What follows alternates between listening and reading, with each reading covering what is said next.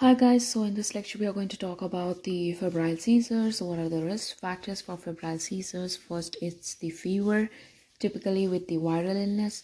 Family history of the seizure may be present, so do remember febrile seizures may have a family history associated.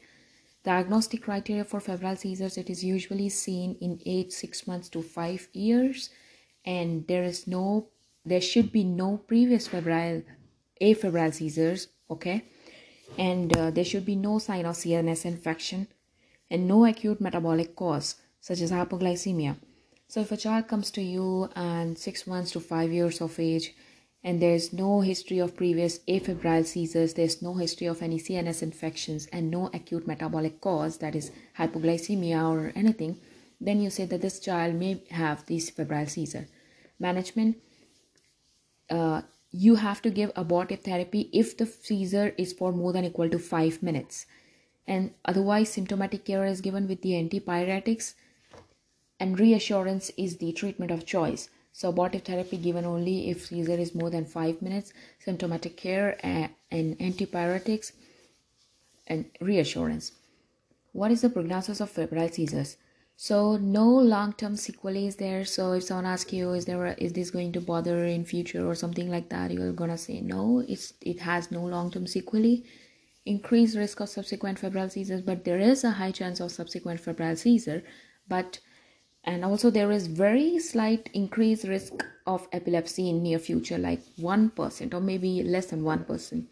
So for example, if a child comes to you having febrile seizures, which is a common complication of high fever that usually develops from the mild viral infection, common cold, febrile seizures frequently affect the child of 3 months to 6 years of age, okay?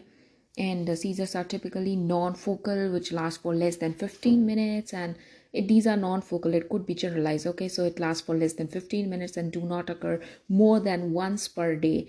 So you see that febrile seizures are usually only once a day, and patients with febrile seizures have no previous afebrile seizures, no evidence of metabolic disorders such as, you see that there's estrexis or depressed sensorium, something like that, because these are suggesting of the increased uric acid, or yeah, what you said, that kind of stuff is not there. No signs of intracranial infection such as neck stiffness, bulging fontanelle, photophobia. Then you said that this patient might have febrile seizure. Febrile seizures are diagnosed clinically and further evaluation is typically not indicated. Patients should be provided reassurance that febrile seizures are common and usually resolve by itself without any long-term sequelae. Antipyretics should be given just to reduce the fever in case, and the patient should be informed that they do not need prevention, like they do not prevent future risk of the febrile seizures. So that's why this can occur in near future, but this antibiotic is for the symptomatic relief during this date. Okay, now for the long lasting events. The long lasting events could be the another episode. That's it. Okay, now do remember antibiotics are not needed for this unless there is an upper respiratory tract infection symptoms, including the cough or rhinorrhea. Okay, electroencephalogram, they might ask you that do you want to go for electroencephalogram for this patient? So it is indicated with atypical seizures if someone is having multiple or maybe focal seizure, or if there is some other abnormal neurological finding such as abnormal reflexes or delayed development. If you see delayed development abnormal reflexes, then you have to go for electroencephalogram. But if a neurological examination is normal, no atypical feature is there, then it is not indicated. And lumbar puncture is not indicated unless there are signs of meningitis or something. Okay, so if it is not there, then you don't need to go for that. Now, abortive antiepileptic therapy is given only when the seizure is lasting for more than equal to 5 minutes due to risk of cardiorespiratory compromise. So that time we can go for abortive anti-epileptic therapy, otherwise it is also not needed. So yeah, febrile seizures are benign complications of the infections that are diagnosed clinically. Patients with these presentations are favorable prognosis and no acute long-term sequelae. Therefore, management is typically provided with reassurance. That's all what you do. Okay.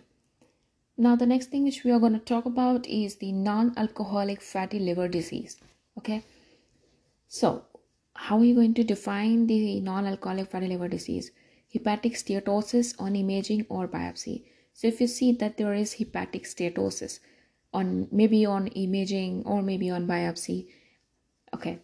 Or other thing is exclusion of any other etiology. If you see that the patient is not taking alcohol, not having any hepatitis C infection, not using glucocorticoid, then you can say it is non-alcoholic fatty liver disease.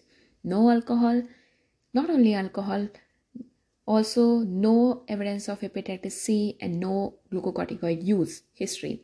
Now, clinical features of non-alcoholic fatty liver diseases includes mostly they are asymptomatic, but you can have metabolic syndrome, and also AST-ALT level ratio will be less than 1, because we know that this ratio is more than 2 in case of alcohol, and more than 1, let's suppose, but it is less than 1, then you can say it is non-alcoholic fatty liver disease.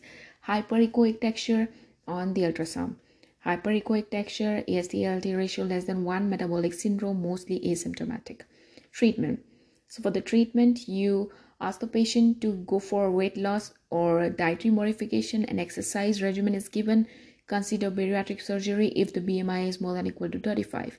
So for non-alcoholic fatty liver disease, you have to have some kind of treatment which includes the weight loss and consider bariatric surgery.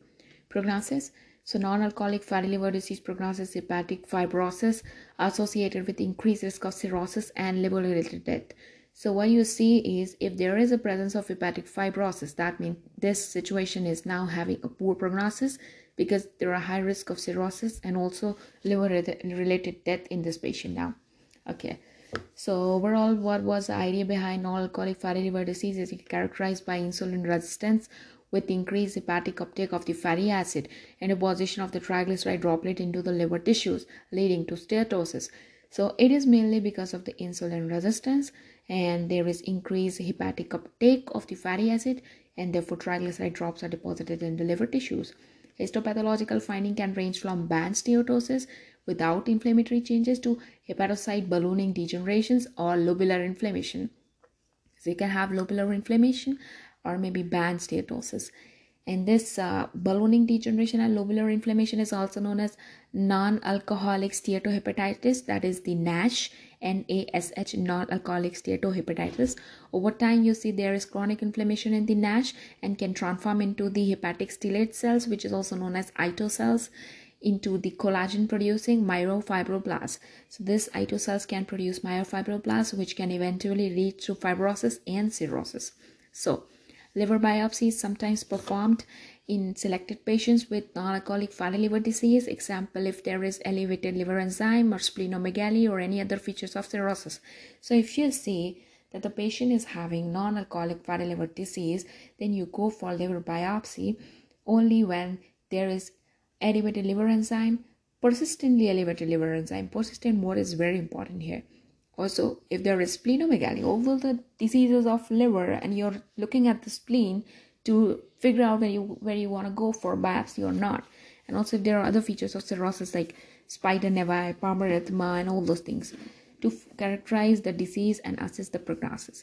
Fibrosis is associated with the increased risk of the prognosis to the cirrhosis, and it is primary predictor of liver-related death in the patients with NAFLD, and it wants more aggressive management. So if you see fibrosis, you have to treat aggressively. Aggressive weight loss, if needed, and also if achieved prior to the onset of cirrhosis, can often reverse the fibrosis in the patients with NASH. So if you are going and asking the patient to go for aggressive weight loss, then this might reverse situation. So what is very, very important to counsel the patient about this thing. Okay, now if suppose the patient's BMI is more than equal to a severe high BMI, and you see that there is hepatic transaminases level are very high and all these things, these are associated with hepatic fibrosis, but these are not the independent prognostic indicator of the liver-related death. So they may be a prognostic factor, but these are not the indicator of the liver-related death. Okay, BMI, nope, this is not the indicator of that. And the transaminase level double, it is also not a proper prognostic factors. Okay, steatosis alone is again can be seen, but that's again not a prognostic factor. Ferritin is an acute phase reactant, which is again not a prognostic factor, and it does not correlate with cirrhosis risk or anything. It's just an inflammatory marker or acute phase reactant. So basically, in a patient with non-alcoholic fatty liver disease, hepatic fibrosis is associated with increased risk of the progression to the cirrhosis, and it is primary prognostic factor of the liver-related death. Yeah, so this is it for this lecture. Thank you so much for listening.